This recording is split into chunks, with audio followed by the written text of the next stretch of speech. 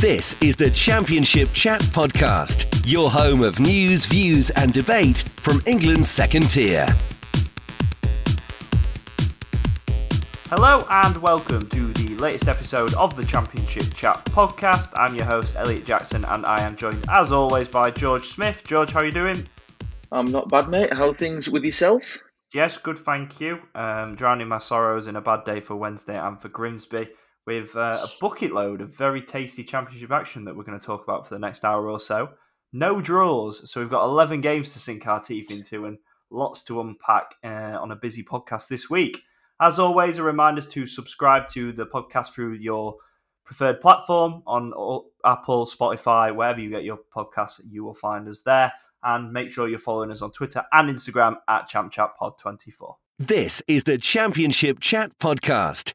We're going to start this weekend's podcast at the Carl Leasing Stadium, where Reading and Huddersfield Town played out a 7-goal thriller, which was not one for the Italian purists building their, giving their mantra of defend first, because the defending in this game was abysmal. But it made for a very entertaining spectacle and a 7-goal thriller, 6 of which came in the first half. Pretty mental game. Reading, obviously, welcome back Lucas João from the start. He was on as a sub in midweek against Luton, where they lost 2-0. And then got the opening goal, which was good to see him back and playing. But then just awful defending throughout. Luke Southwood with a very untypical error. But, he catches it, drops it. Ward obviously taps it in, and then he's appealing for a foul. There's no one near him. I don't know how he thought he was going to get a foul for that. He's been very good this season, Luke Southwood, but the errors have started to creep in a little bit. There was one against Hull back in December, I think it was now, which he should have saved Malik Wilkes' goal. And there's been a couple creeping into his game now. But he's not the only problem. And Reading are in 3-4, really, having lost, obviously, late last week against Borough. 2-0 home defeat against Luton, in which they didn't lay a glove on the Hatters. And then, of course, conceding another 3 goals and losing at home to Huddersfield. Just awful defensively. Nobody's conceded more than them in the league this season. They've conceded 51 times. Peterborough the same amount. And at home, they've conceded 31 goals in 15 games. Obviously, over an average of 2 goals a game.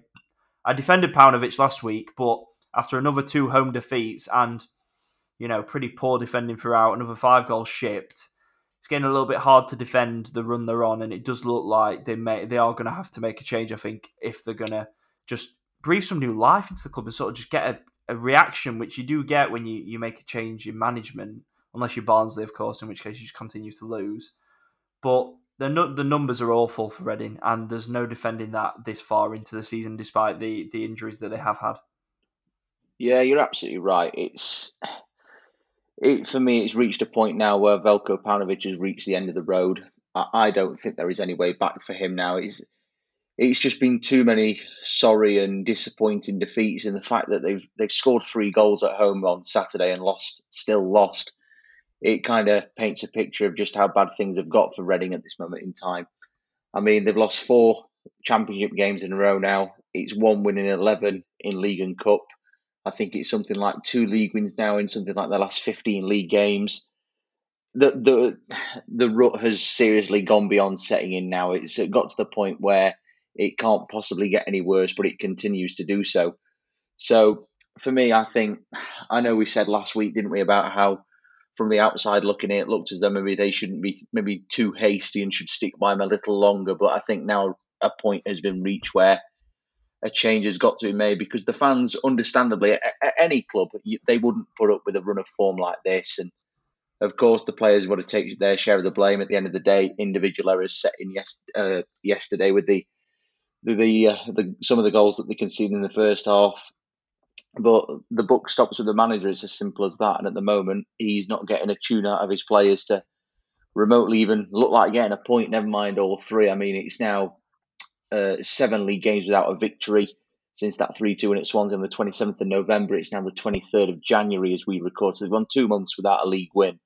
Yikes. And when you've got statistics like that, and like you've said, 51 goals conceded already this season, and let's not forget the 7-0 defeat to Fulham a couple of weeks ago as well, it does show that, for me, Paunovic has got to go. I think the time has come.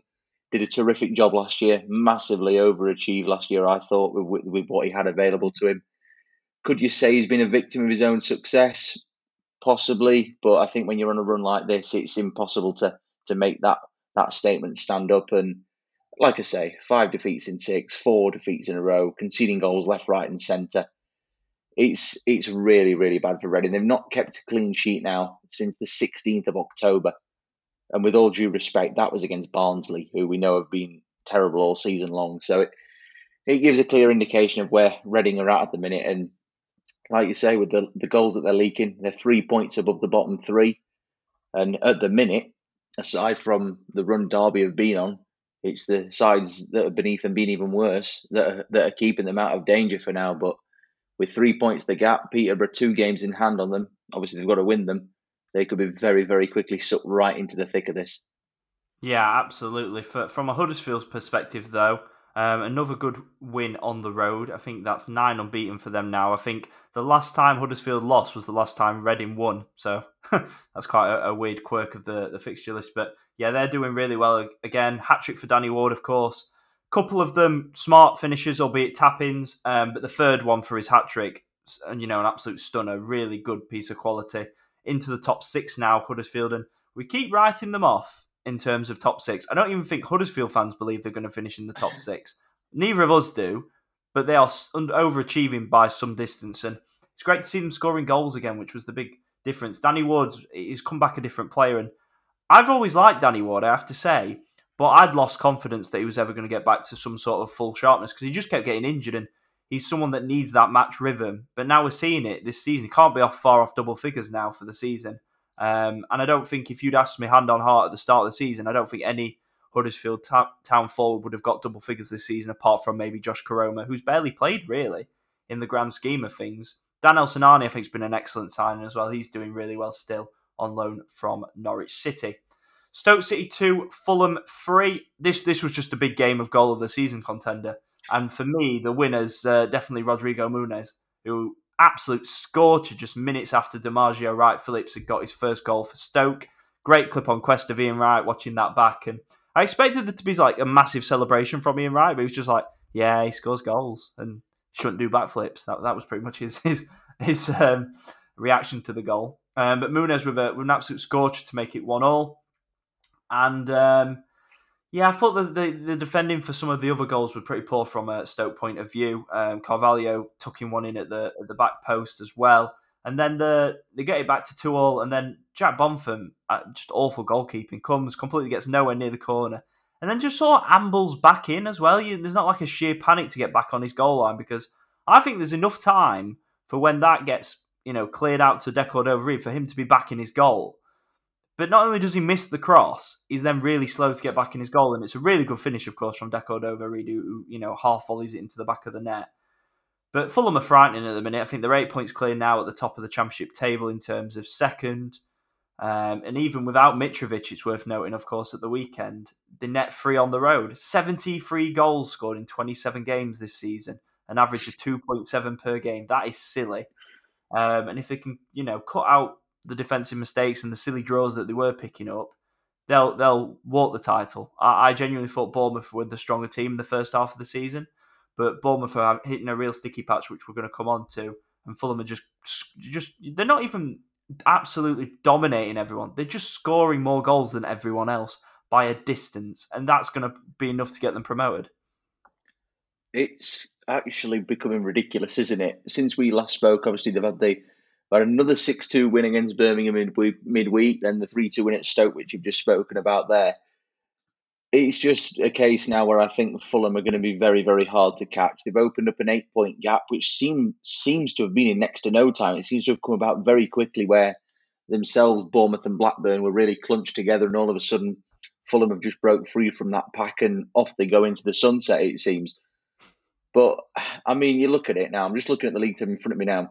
73 goals in 27 games. Their nearest rivals in that regard are Blackburn. 29 goals behind them. Jesus. That's a decent effort. 44 for Blackburn so far in the same amount of games, but 73. It is absolutely ridiculous, isn't it? And like you say, they were without Alexander Mitrovic at the weekend. They were without Harry Wilson as well, who've been their two most creative influxes in the final third. But it shows the strength in depth that Marco Silva's got, that the likes of Muniz, Carvalho, De Cordova-Reid all stepped up and delivered when those two were missing. So it proves the quality he's got in bulk in the final third. But like you say, the ability they've got just to blow teams away is quite staggering. One minor negative, even though it's incredibly hard to criticise Full of the minute, I do think they need to shore up defensively a little bit. It's 3 games now without a clean 3 games without a clean sheet and just 1 clean sheet now, I think, in 8 league games, which is a little bit concerning for a team that's going for the title. But when you're scoring goals at the ratio they are, you can't be too critical. There's no doubt about it. But like you said, they've gone to Stoke, scored 3 terrific goals, and got the job done.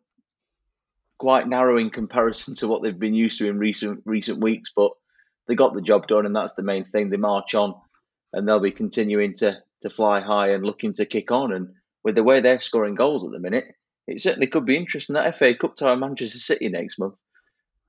Yeah, I think that'll be a good gauge of where they're at potentially. Albeit, I think City might concede 10. City might score. They might score 8. Yeah, it might be 10-6 or something like that. In terms of Stoke, they're now 6 points off the top 6. Need to start getting some results.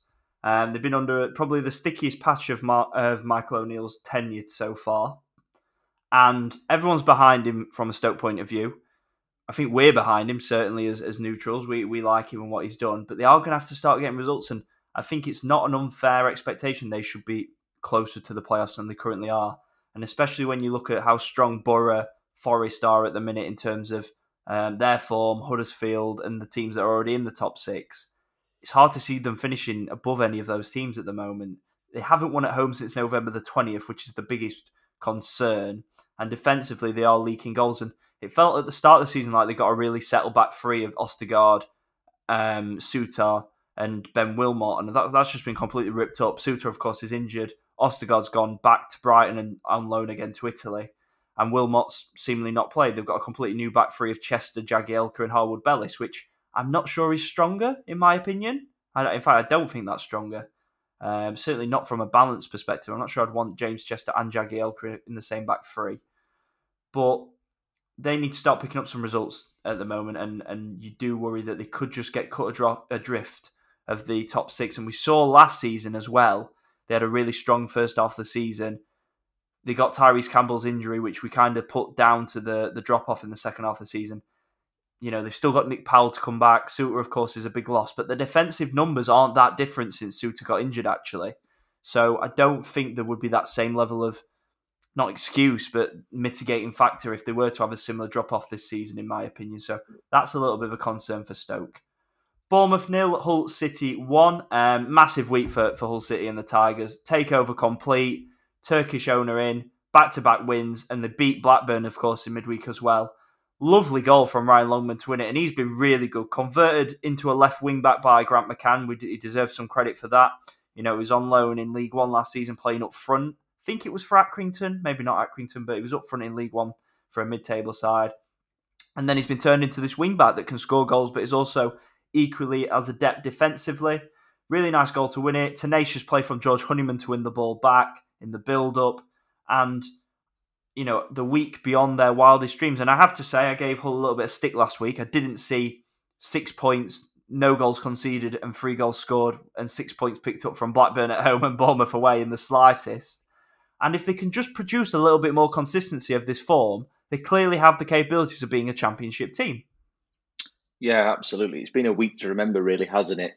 For Hull City, both on and off the pitch, with the takeover finally getting over the line and things like that sorted, and the Alam era finally over for Hull City supporters. But like you say, on the pitch, they have demonstrated at times this season that they are capable of competing. I mean, one that does spring to mind is when they narrowly lost 2-1 to Nottingham Forest a few months ago.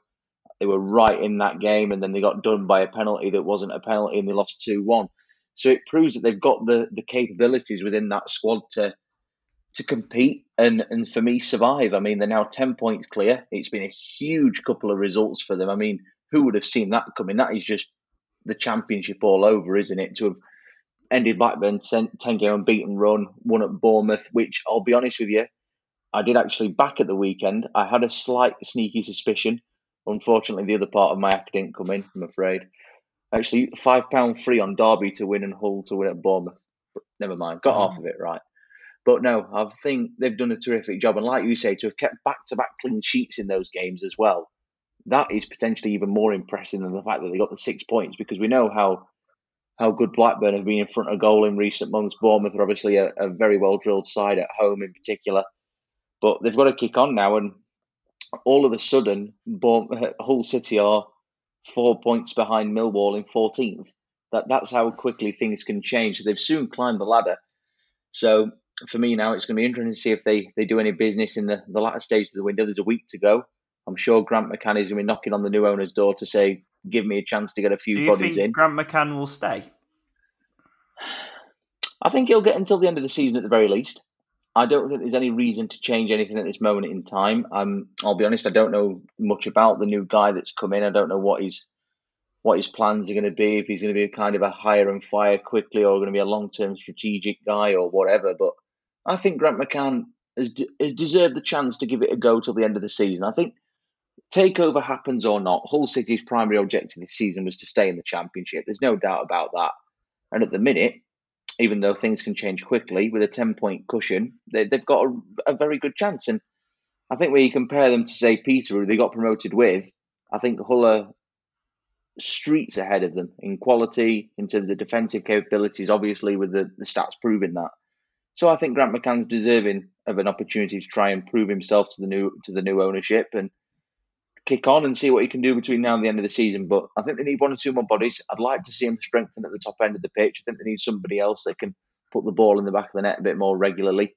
But in Ryan Longman at the minute, they've got somebody stepping up from an unlikely position and he's delivering the goods. George Honeyman is continuing to go from strength to strength. So don't want to get too carried away with Hull, but it's been a terrific few days for them. Yeah, I agree. Top end of the pitch is definitely the area that needs strengthening, especially after Josh McGuinness left to join Wigan earlier this month. Bournemouth created 1.39 XG, but I didn't think they looked overly threatening. Obviously, Solanke had a good chance, which he probably should have scored with a header. But apart from that, they didn't really create many clear-cut opportunities, and I'm not sure. I think it's the pace of which they're passing the ball, maybe Bournemouth, and teams are getting a little bit more joy in playing a low block. That maybe that's the issue.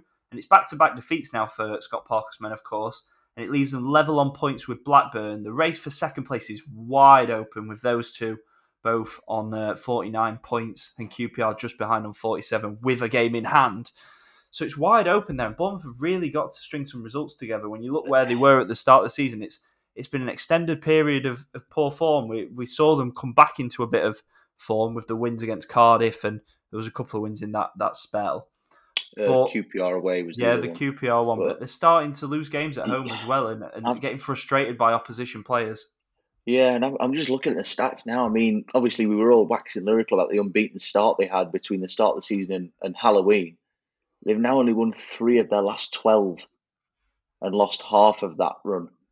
So it is concerning for a side that's got ambitions to get promoted. And I mean, with respect to Hull and Luton, you would have expected Bournemouth to have won those 2 games as a promotion candidate, but it is what it is. But for me, I think the fact that they've only kept as well 3 clean sheets in 12 games, that's a major concern for how solid they were defensively at the start of the season. So I did say that they were going to have a little bit of a rumble and a bit of a tough spell, but wasn't quite anticipating it to be as difficult as this. So if I was Scott Parker, I'd be quite concerned. I don't think it's reached the point where promotion's over and they're going to lose massive ground in the race for the top 2, but they need to find a way to string some results together and pretty quickly just to ease some of the pressure. Yep, I agree. Coventry 1, QPR 2. Such a good job Mark Warburton's doing there. 3 wins in a row for the R's without key men. Here's a stat for you. Chris Willock's been involved in every goal apart from 1 since Elias Chair went to the African Cup of Nations. Talk about stepping up. Talk about taking responsibility and growing from strength to strength. And I actually think the formation they've gone to, because they obviously usually play Chair and Willock as dual 10s behind 1 striker. I actually think playing 1 number 10 behind 2 strikers actually gets the best out of their forwards. And I think we've seen that with Andre Gray. He's scoring a few more goals. Charlie Austin last week. Lyndon Dykes gone off the boil a little bit in recent weeks. But I do think that having one number 10 perhaps and having two strikers actually gets the best out of their forwards. But Chair's such a good player. You've got to get him in the team somewhere, and that's the only place you really can get him in. But Willock's been phenomenal, and he's just got a little bit of everything. Obviously, he can play more as a winger, but I've been really impressed in these last few weeks playing as a number 10 in those central areas. He's just got the freedom to drift all around the pitch, and the job that Mark Warburton's done is phenomenal. I know we've spoken about it so often, but the consistency of results they've had over the last 12 months has been phenomenal. No team, I think, in the Championship's taken more points than them of those that have played. Obviously, the teams that got promoted last year skews it, but of the teams that have played consistently in the Championship, the 18 teams, they've got the most points. And to say they stripped everything back and they've not spent any money, yes, they have spent a little bit on some wages in the fact they've brought Andre Gray on loan, for example. But otherwise, it's been promoting youth and bringing players in, picking up really good signings like Rob Dickey at centre-half. The midfield, Dozell's been really good in recent weeks as well. And Albert Adoma at right wing back, he's been a revelation. His numbers are fantastic as well if you look at his underlying data. And of course, he got the winner here with his late goal. And they're 2 points off second now with a game in hand. So QPR, in terms of points per game, are second best in the Championship. Yeah, absolutely. They've been remarkable, really, when you think about it across the last year or so. I mean, most of this season, certainly the last few months, we've been heavily dominant and talking about Blackburn Rovers as being kind of the surprise package that's been pushing for the top two and what remarkable things Tony Mowbray's done there. But when you look at what QPR have done, it's just as good. The fact that they're now 2 points off the top two, they seem to have snuck up there incredibly quickly and out of nowhere, it must be said. But you've raised a good point there about what you said about the consistency and results. QPR have not been outside of the top 10 since the 28th of September. They've been up there all season long. And prior to that, when they had a little wobble, they'd been in second, they'd been in third a couple of times. They've been knocking on the door consistently this season. So realistically, it should not come as any great surprise, this form that they've been on. So I think you've got to give huge credit to Mark Warburton. It's 4 league wins in a row now. 3 of them have been away from home. I think they've won 4 of the last 5 in the Championship now away from home. They've won 5 in a row in League and Cup. They're flying at the minute. There's no other way about it. They're absolutely flying. And they've got back-to-back home games to come at home to Swansea and Reading. That is a golden opportunity to get another 6 points on the board. That is an absolute golden opportunity to really lay down a marker and announce themselves as, look, lads, we're here to stay. We're not here for making the numbers up. We're here to compete. And I think when you've got players like Andre Gray at the top end of the pitch, who I'm a big fan of, I always loved him when he was at Burnley. Adoma, yeah, he's getting on in his years now, but he's still got it. He's proven it. He is playing a big role in what Mark Warburton is trying to achieve. Chris Willock, as you say, has been outstanding. He's been an absolute revelation this season. So there's just so many good parts to QPR's philosophy all over the pitch. And another thing as well, I think they've now won 7 of their last 9 in the league. It just proves just how solid and consistent they are. So when you look at it, I think QPR, like Blackburn, like Huddersfield, have got to be considered as your big surprise candidates this season. And when you think about QPR, obviously, they lost Eberechi Eze not that long ago, really. They lost Bright Samuel. We were always saying, weren't we, about where was the creativity going to come from? We predicted them to go down at the start of last season. I know we did. And I still don't think that was ridiculous. Players have stepped up significantly, and that all stops with the manager. And I know you're a big fan of Mark Warburton. You always have been. And for me, this season, he's another candidate in what is, in my opinion, becoming a very close battle for who could potentially win Championship Manager of the season. I think there's so many candidates for a variety of reasons this year, and Warburton is certainly amongst them. So hats off to him, hats off to QPR. They're playing some terrific stuff, and they're on an amazing run at the minute. Absolutely. Only the 4th team to win at Coventry as well this season, so no great shakes to go and win at Coventry as well. Great goal from Shipley for Coventry to pull one back briefly to make it 1-1 before Adoma got the winner as well. Coventry doing well at the minute. It wasn't a bad performance by any means against a very good QPR side. And having beaten Peterborough big last weekend. They're going well and comfortably in the top 10, which would be an amazing finish for them. A couple of derbies now, really tasty derbies, in fact, that I want to get into. Bristol City 3, Cardiff City 2, first and foremost. And I definitely feel like Antoine Semenyo is coming into the best form of his Bristol City career by far. We spoke about him a little bit last week, or it might have been a fortnight ago now. He's got the best assists per 90 in the Championship of players that have played a minimum of 8 appearances, which is really good numbers. For me, I love the physicality that goes with we know he's got skills, we know he can dribble past players, he's got raw pace to burn.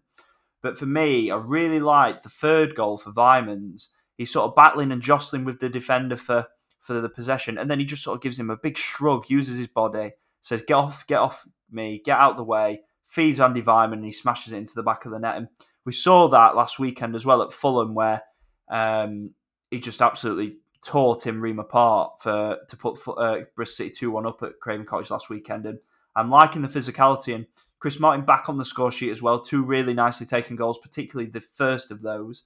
And if they can keep Chris Martin scoring, that's a lovely front three with Vyman, Semenyo interchanging behind Chris Martin. And I feel like that could really work for Nigel Pearson. It could give them a platform to move forward with some of the young players as well. So Semenyo, really enjoying what I'm seeing from him at the minute. The challenge for him is, can he go and get another 5 to 8 goals between now and the end of the season? That would be really good, and that would really cement him as, one of the most blossoming players in the Championship.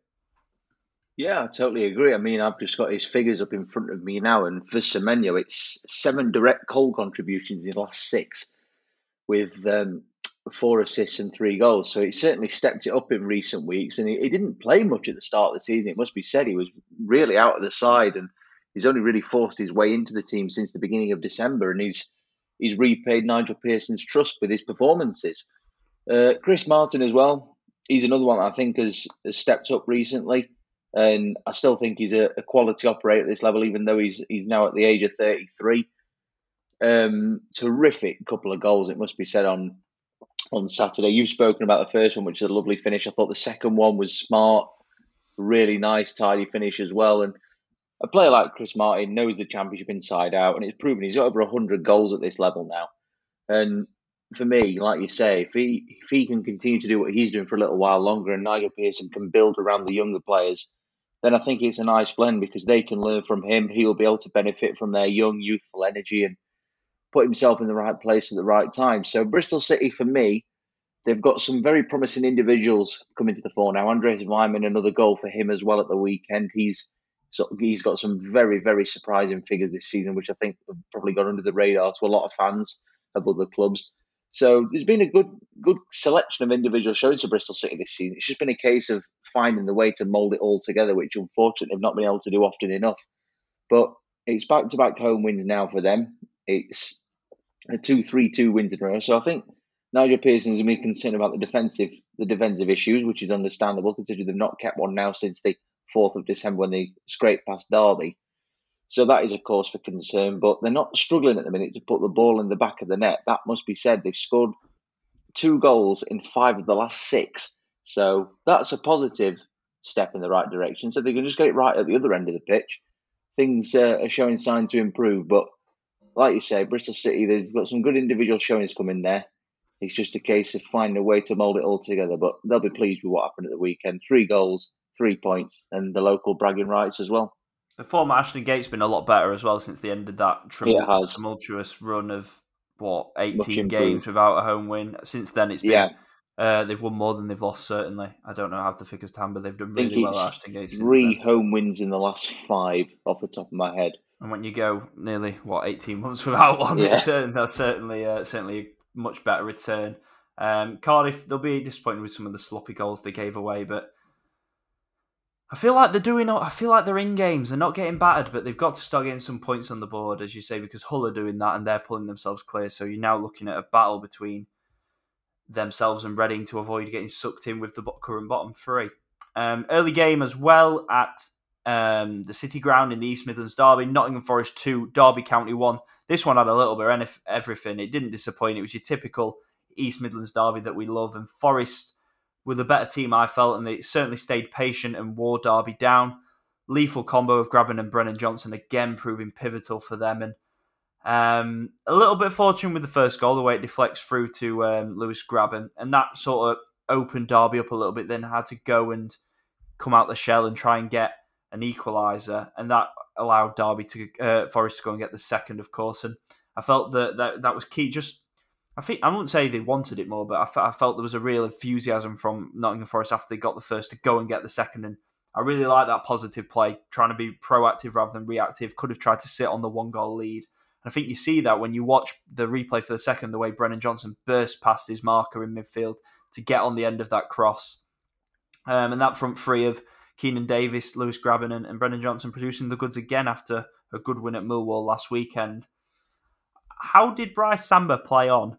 That's my question. After getting booted in the head by Tom Lawrence, which obviously wasn't intentional, I don't think. But I've never seen a lump like that and it appeared instantly. Like the force he must have kicked him with. Should we not be having concussion subs for that? How can he be allowed to really play on with that? And he was a massive shithouse as well, Samba, throughout of it. I don't know if he felt he had a score to settle, but the way he was jeering Ravel Morrison as he went off after getting sent off for a tackle that actually wasn't as bad as it looked in first instance, but it probably was still a red card. He just pops up. You're like, what's Bryce Samba doing there trying to jeer? He pushes Tom Lawrence into the net after the penalty goes in, and then is holding his hands up in front of the referee saying, I'm not doing anything, and then puts Abaselli in a headlock, I think it is. So he had a very weird afternoon. I don't know if the knock on the head had something to do with it, but he certainly played the role of jester in this one. And then it all kicked off at the end as well. And then Cafu comes flying in, the unused substitute, puts Louis Sibley in a headlock. It was mental. It had a little bit of everything. Forest, the better team, deserved the victory. Although Derby played all right in spells, and Tom Lawrence probably should have scored at 0-0 after a lovely little interchange with Kazim Richards. And I think if Derby got the first goal, they might well have won this game. But they didn't. Forest got the first one, and that really opened it up and saw them go on to win the match relatively comfortably. Yeah, where to start off the back of that one? I mean, yeah, Bryce Samba completely lost it, provided great entertainment. The best bit for me was when Ravel Morrison was obviously arguing about going the way he was just walking around the pitch with his hands behind his back, just waiting and waiting. I thought, what is he doing here? But my God, like you say, maybe with the bang on the head, who knows? But I mean, in the grand scheme of things on the pitch, in terms of the actual football itself, the Forest revelation under Steve Cooper rolls on, doesn't it? It just is showing no sign of slowing down. And I said it last week, I probably said it the week before and the week before that, but I expected him to have an impact there, but not in the manner that it has occurred. And I genuinely think they've still got a very good chance of going up this season. I really do. I think it's almost the case for me that he's improved almost every player that he already had available to him. He sparked Lewis Grabban's career back into life. Brennan Johnson has gone to a whole new level under him, and the potential that young man has is quite frightening, to be quite honest with you. I think he's a star for the future. My only regret is that he's not going to be a future England international. Obviously, the alliance is with Wales, which is a great shame, but he has got a massive future ahead of him, whether it be at Forest or somewhere else, but it's going to be a career worth watching. But overall, I mean, the way Steve Cooper has transformed that side that was, at the point when he arrived, destined for League One, as mad as it sounds, you can't believe it looking back now, really, can you, to think that team was rock bottom of the league after the first 7 or 8 games, whatever it was. So he deserves huge credit for what he's achieved so far, Steve Cooper. Local bragging rights assured this time as well. Another win. They're turning the heat up at home, that's got to be said. But just one slight criticism that I have of Forest, one minor criticism, and everybody will turn around and say, well, games aren't won at that stage. They've not scored a first half goal now since the 20th of November. But they do tend to still go in front, don't they? They do. That's the weird thing. They always tend to go in front, but they haven't scored in the first half since November the 20th, which is quite, not alarming, but it's quite interesting, I would suggest. But at the end of the day, games are won after 90 minutes, not 45, so it's not done them too much damage. But the fact that he's only lost 3 games since he went in there, Steve Cooper, and one of those was to a rampant Fulham side, to a Chris Wilder Middlesbrough on the up, Huddersfield, who did a very good job on them, it must be said, even though that night Forest could have easily taken something from the game, everything but the finishing touch. But, excuse me, overall, what a job Steve Cooper has done. It's absolutely mesmerising. And they're 4 points, I think, off the playoffs now, sat in 8th place at this moment in time. Gap could go to 5 if Middlesbrough win on Monday evening at Blackburn as we record on Sunday afternoon. But huge credit to him. But like you say, the game itself, that game, I watched it as much as I could. I was working at the time, but I've tried to keep as close an eye on it as possible. And if Tom Lawrence had scored that early chance for Derby, which looked destined to just to ripple the net, that game could have panned out differently because Derby did start the better of the two teams, it must be said. Derby were on top in the first half of the first half, and then Forest turned the screw and obviously got an early goal in the second to calm the nerves and ensure they got the pattern in their corner, so to speak. So fair play to them. The revelation continues. I still fancy them to finish in the top 6. And when you think about it, though, themselves and Middlesbrough, the transformations they've had on different managers this season since the start of the campaign has been unbelievable. And as a neutral, this playoff race for me is going to go right down to the wire, and I can't wait. It's going to be great. Yeah, you messaged me earlier to say Forest are 20 to 1 to get promoted this season, which is absolutely baffling. I've just had a quick look while you were speaking there. They're 5 to 1 just to finish in the top 6, which I think is really good. I might put a bit of money behind that, to be honest, because I think that's even better odds, to be honest, because I think they can finish in the top 6. I'll tell you this now. Top 3 managers in the Championship are Chris Wilder, Steve Cooper and Mark Warburton, in my opinion. I don't think you can argue with that. Fulham fans might argue that Marco Silva should be there, but with the quality he's got at his disposal, I don't think it's any comparison to what those 3 chaps have done so far. And obviously Wilder's record speaks for itself. Steve Cooper worked wonders at Swansea. So yeah, I would genuinely back that 3 as an argument. No, that one. Yep. West Brom 3, Peterborough 0. This one was a weird game because the atmosphere was starting to get pretty toxic at the Hawthorns, given that West Brom were creating chances but not scoring. The game finished with XG of 3.91 versus 0.08 in West Brom's favour. So when you look at that number and you look at the scoreline, you would think, oh, this was a comfortable home win. And it turned out that way. But things certainly didn't work out like that, and things were starting to turn a little bit at the Hawthorns before a very fortunate first goal where the ball slams off the shins of Kipre and goes in. Lovely through ball from Matias Pereira, according to Quest, for Karlan Grant to make it 2. Honestly, what is going on with their commentators? I didn't even notice that until you tweeted it, so it shows how much attention I was paying to it last night. I mean, I know that commentary is a hard job, don't get me wrong, but when you are recording... No, exactly. When you're recording over footage, there is no excuse for naming a player that left 7 months ago. It happened last week. There was one where it was Forest last week, and they called Joe Worrell Sean Hutchinson, who's Millwall's number 4, instead of Forest number 4. I like Colin Murray. I like not the top 20 lads that go on there. Joby McAnuff's decent. They've got to sort the commentators out. Paul Walker's excellent. I'll say that, and he obviously is recording live usually. But the people that do the pre-recorded commentary, it's not good enough, if I'm being honest. It lets the standard of the show down. But yeah, great ball from Pereira to find Karlan Grant. It was actually Callum Robinson who's been robbed. He actually posted on his Instagram story about it, Callum Robinson, complaining to make it 2-0. And then Dean Garner, good to see him back in the goals. He's been a weird one. I don't know why he's not been really good this season. He was so good in the Championship last year. He had a really good start when they signed him permanently last season in the Premier League. And then in sort of the last 18 months, his form's just fallen off a cliff. Or the last year, probably, is a fairer example. But they weren't taking the chances before that period. Daryl Dike went off injured. He needs a scan, but it's probably likely he's going to miss at least the next couple of games, which is a concern. But they got the victory, and that's what matters. Yeah, absolutely. And I mean, we were critical, weren't we, of West Brom last week, saying that the goals had dried up, the performances hadn't been there, and up until late on, it looked as though it was going to be a tale of the same happening again. But with all due respect, when you're up against a Peterborough side that leaks goals like they do, you've always got a chance, and West Brom just stepped it up a little bit in the last quarter of an hour and ultimately got the job done with ease in the end. But I think it's important that West Brom don't get too carried away after this. They've got to build on it, no doubt about that, but they cannot afford to get carried away.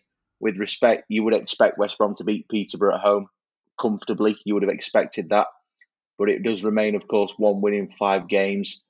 Only scored 4 in that time, and obviously 3 were in a 15-minute burst. So they can't afford to get too carried away, but they've got to build on it. With Bournemouth beginning to stutter a little bit, West Brom will think that they've got a chance of clawing them back, but with the way Blackburn and QPR are now imposing themselves, Huddersfield are hot on their heels, Middlesbrough are coming up, Forest are coming up.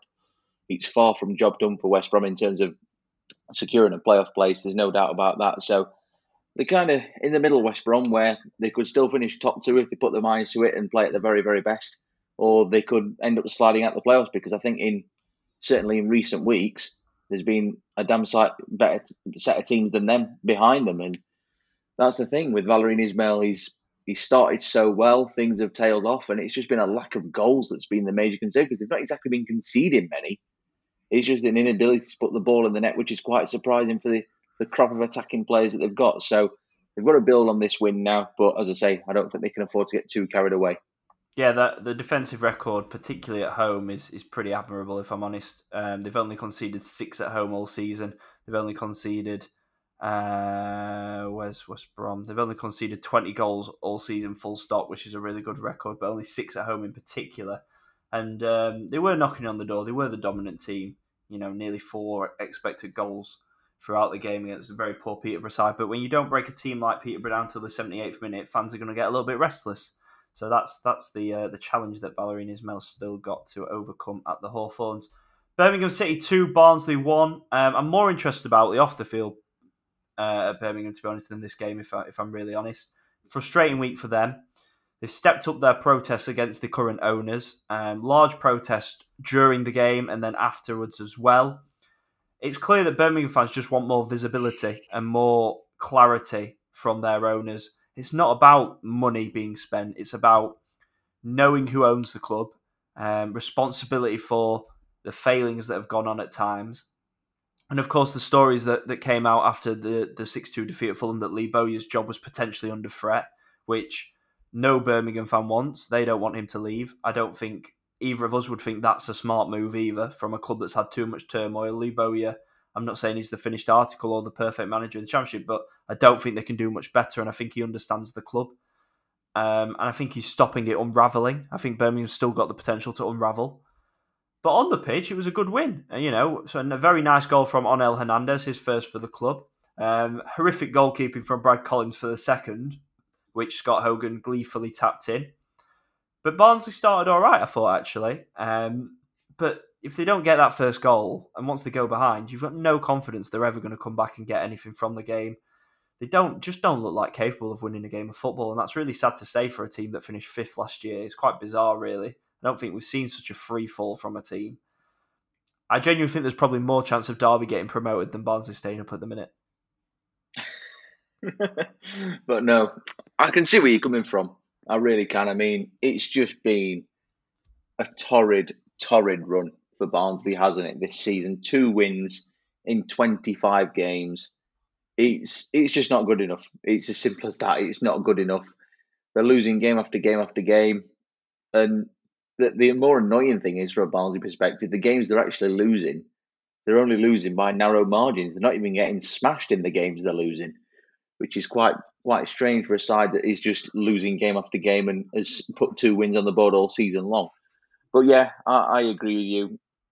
I generally think there is no way back for Barnsley now. The gap is 8 points. Things can very quickly change in this league, but I'm seeing no signs to suggest that they can get out of it. When you've won 1 game since, I think it was August, wasn't it? Yeah, the second game of the season. They've won 1 game since the 14th of August in the league. It's quite simply diabolical. There's no other word for it. It's horrendous. So for me, I think Barnsley are gone. There's no doubt about that now, even though they've got a lot of football still to be played, over 20 games. For Birmingham, even though they're not quite as in danger as many would think with the run they've been on, they needed that win at the weekend. They really did, just to lift the mood. Obviously, things off the pitch are not going great at the minute, but on them as well, they needed a win. They'd gone 6 games without a victory. So they desperately needed that, especially after a bit of a thumping in midweek at Fulham. But like you say, Lee Bowyer, there was talk of him being sacked after that defeat. It'd have been ridiculous to sack him, because Lee Bowyer, obviously, we know has done reasonably well in his quite short managerial career so far. Did a good job at Charlton. He's done a decent job at Birmingham in the circumstances. And say they were to sack him, they bring someone else in, it's just going to be the same constraints that they're working under again. So there's no point in doing it. The fans are fighting back. They've had enough. Who can blame them? Things are not going well there. But on the pitch, it's a victory that they desperately needed, and they've got to now build on that moving forward and try and string some form together, because their form has been so streaky at times this season. I think the longest winning run they've put together is 3 games. So they've got to try and get to similar levels again, try and put some points on the board in threes and just move themselves away from danger, even though I think they will be fine this season. But it will be nice just to get to a stage where they can turn around and say, look, we haven't got to worry about that over his shoulders with a few games to go. Yep, Sheffield United 2, Luton 0. Good weekend for Ryan Brewster. I think he certainly came in for a bit of criticism in midweek. They were 2-0 up Sheffield United, of course, against 10 men Preston North End. And at 2-0, Brewster had a really good gilt-edged chance and he spurned it wide. Of course, he's not particularly culpable for the collapse that then followed, but that was a big moment, and it just feels like he should be one of the best strikers in this division, and we're not seeing that from him.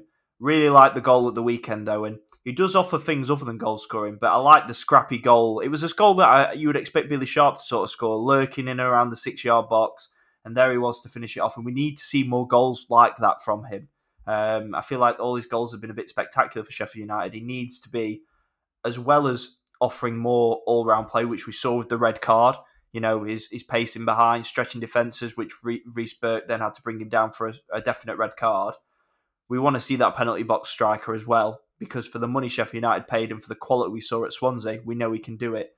So I think more glimpses of that. Staying fit as well. He's had a hamstring injury recently. Is really important for him.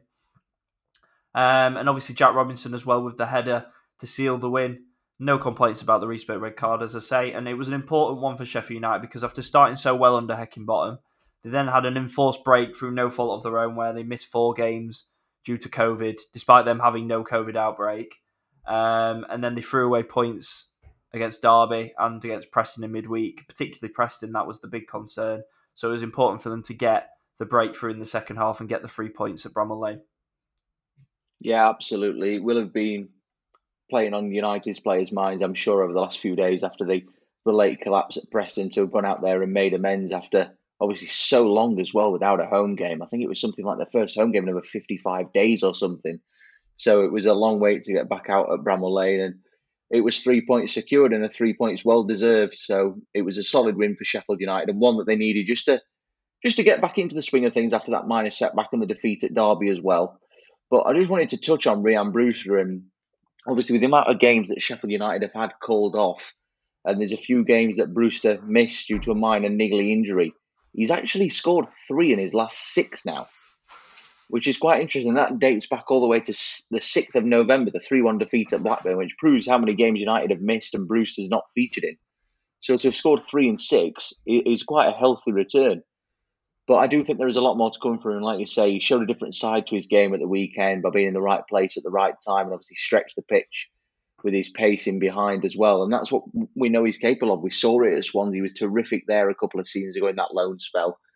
And I do think he's a player that has got enormous amounts of potential at this level. I mean, in a way, it kind of reminds me in a similar way to Dominic Solanke in the sense that he's come from a big club. There's a lot expected of him, and dropping down into this league should help give him the confidence and the physicality he needs to then make the step up into the Premier League, which I still think Solanke will do in years to come and make himself as a seasoned player at that level. And I think Brewster's got the same in his locker. So I'm excited to see what he can do over the coming weeks and months between now and the end of the season. He needs a run in the team from the start of matches. He needs to get the chance to be the main man up front for United. So if they can get him firing, I don't see there's any reason why he can't enjoy a successful second half of the campaign, because the Blades obviously they've got a fair few games left with the amount of games that they've had called off.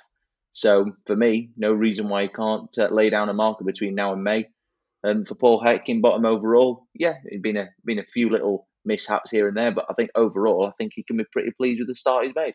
Yeah, definitely. I think the difference with Solanke and Brewster is perhaps that we saw what Brewster is capable of, so there was a bit more pressure on him because we saw what he can do, particularly at Championship level with Swansea, and Sheffield United were investing in that ultimately, whereas with Solanke, Bournemouth were taking a bit of a punt. They knew his potential rather than what he was capable of. He didn't have as much of a proven record as Brewster perhaps did, so I think that's the slight difference there. A bit more pressure perhaps on Ryan Brewster to produce the goods as the club's record signing. Or is Sander Burgess now is still the record signing, but certainly one of the biggest fees they've ever paid in the club history, in 18.5 million quid for such a young player. 2-1-0 wins to finish us off now. We're going to start with Swansea 1 at Preston North End 0. A bit of a dull game, to be honest. Not a lot to separate the two teams, except a really, really good goal from Ryan Manning, which gave a really big win for Russell Martin's Swans. Their first in 5 in all competitions. The goals for Joel Piroux have dried up a little bit, and therefore significantly it's important that other players are stepping up. I feel like the off-the-pitch speculation this month is I think they're probably weaker than they were at the start of the month. They've, of course, lost Ethan Laird. Jamie Patterson's in a bit of a contract wrangle with them at the moment, with the fact that he had his deal extended to the end of the season, but he wanted a better contract in terms of he felt that with the contribution he'd made on the pitch, he deserved a better wage. Swansea had a loophole in his short-term contract to say they could extend it to the end of the season without being able to, having to renegotiate the terms. And it looks like they might have to sell him because he's not playing at the minute. His head's not in the right space to play. He's missed the last 2 games and he's a really important player for them. They missed out on Matt O'Reilly as well, who's ended up going to Celtic from MK Dons. They have brought Andrew Fisher in goal, and they've lost Ethan Laird, of course. So I feel like Swansea almost the matches have taken a back seat this month while they've been dealing with the transfer window. And perhaps maybe that's taken some distraction from the on-field games. But a good win at the weekend and one they needed. Yeah, absolutely. It was a game really, like you say, that they needed to win and get 3 points on the board just to ease a little bit of pressure around the place. And I mean, to get it against the Preston side that have had a really good start under Ryan Lowe is a really good testament to that. Like you say, Swansea, for me, like you say, they are in a position now where they are weaker than they were 23 days ago. And that is going to be a concern to the fans. They're going to be a little bit worried because Swansea have been a side that have been renowned for having really good individual players in the last few seasons. We saw, for example, the squad was pulled apart, wasn't it, last summer with the departures, say, of Gueye, who was on loan, Andre Ayew left, Conor Hourihane went, Steve Cooper as well, the manager. Woodman. So they've not had much luck in that sense. Freddie Woodman, of course. They've had so many good loanees and obviously permanent signs in Ayew. So they've not had much luck in that sense. But on the pitch yesterday, it was a win that I thought they deserved. I thought they looked the better of the two teams. Fantastic goal from Ryan Manning. Superb strike, worthy of winning any game at any level. So that's got to give Russell Martin some renewed confidence. But it was always going to take time for Russell Martin to implement his style of play. It was never going to be a quick fix. I think it's a very similar situation to where Huddersfield were at when Carlos Corberán first went in, where you knew time was going to be important. It's going to take time and you've got to be patient. And yeah, at the minute, considering they finished up in the playoff final last season, to be 17th at this stage is disappointing. But they've got a few games in hand on the teams above them. If they win those, they can soon start climbing the ladder. Playoffs, for me, too far of a stretch, 13 points. It's not mathematically impossible, but it's very, very, very unlikely. But I don't think they're going to be in any danger over the other side of their shoulder. So they're just going to have to settle, I think, for mid-table consolidation this season and just try and improve best they can between now and the end of the season. But for me, I think the summer is going to be one of the biggest that Swansea have faced in recent years. Yeah, I can't see anything above mid-table. Not top half even. I think somewhere between 13th and 17th is probably where Swansea are going to be. And given the turmoil and turbulence that has gone on in South Wales for the last 6 months or so, I think that probably wouldn't be an horrendous finish for Swansea. Blackpool 1, Millwall 0 to finish us off. A lot of people missing for Millwall, it's worth noting, first of all, with Tom Bradshaw, Ojo, Jed Wallace missing.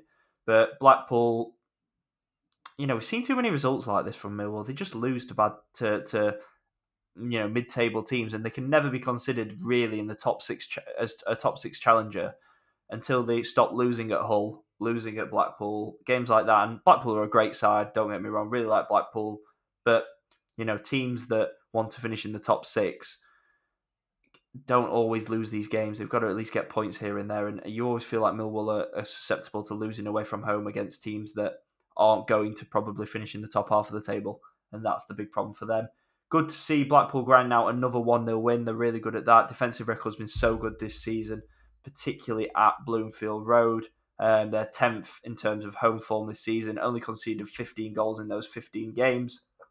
And they've been excellent. Shane Lavery back in the goals as well. Thought it was a really good finish, to be fair, to put it in the back of the net on the swivel from the angle he was at. And again, another result that Neil Critchley will happily take, and another 3 points towards their championship safety, which obviously is looking incredibly likely to come out. Yeah, you've took the words directly out of my mouth. It is 3 points closer towards the target, isn't it? And when you consider that they are, at this stage of the season, level on points with Sheffield United, who were in the Premier League last season, Blackpool were in League One, it pays credit to what a job Neil Critchley's done. And like you say, they have a way of getting these narrow 1-0 wins, getting the job done.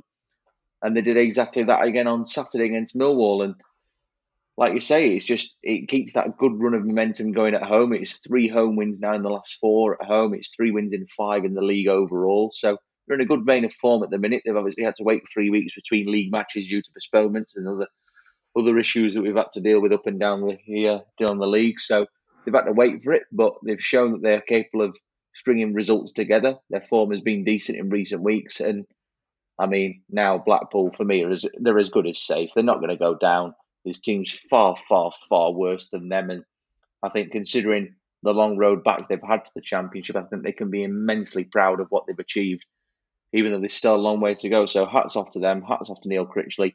Another one, I think, in the circumstance of what he's done, that could be considered as manager of the season potential. Yeah, wouldn't disagree with that. He's been excellent for the Tangerines and the Seasiders, comfortably in mid-table now. And that rounds off this weekend's Championship action.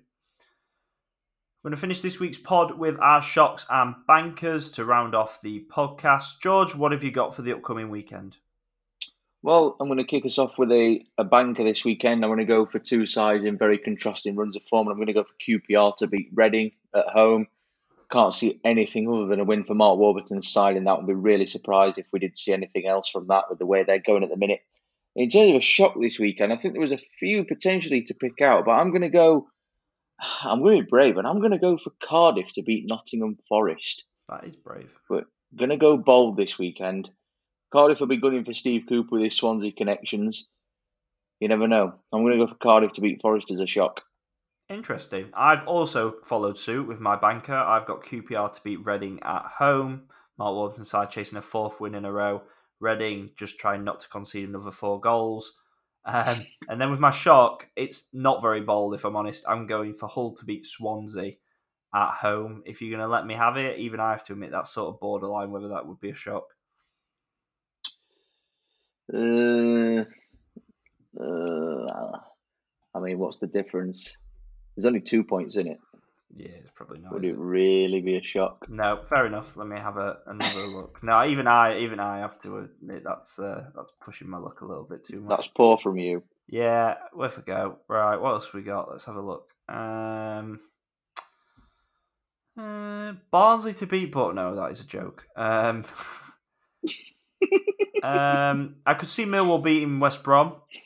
I could see Luton potentially beating Blackburn, depending how their game goes tomorrow against Middlesbrough. I want to go for Luton to beat Blackburn at home. I think for my shock, I think that obviously if Blackburn beat Middlesbrough tomorrow, then that might not happen, and it's hard to say. But based on the defeat in midweek and the draw against Huddersfield a couple of weeks ago, maybe Luton. We've seen they can hand out bloody noses at Kenilworth Road. So I'm going to go for QPR to beat Reading as my banker, and my shock will be Luton to beat Blackburn Rovers at home. And that marks the end of this week's Championship Chat podcast. If you do enjoy the podcast, please make sure you subscribe in your usual podcast app and make sure you're following us on Twitter and Instagram at ChampChatPod24. Sharing the podcast helps go a long way to help us reach new listeners. So if you do enjoy our weekly breakdowns, please do drop us a retweet when the episodes go live every Monday. And you can support this podcast with our Ko-Fi page, contributing the cost of a cup of coffee towards our monthly overheads on a one-off basis. The link to donate is in our podcast description if you do feel so inclined. Have a great week, and we'll catch you next Monday for another episode of the Championship Chat podcast. This is the Championship Chat podcast, your home of news, views and debate from England's second tier.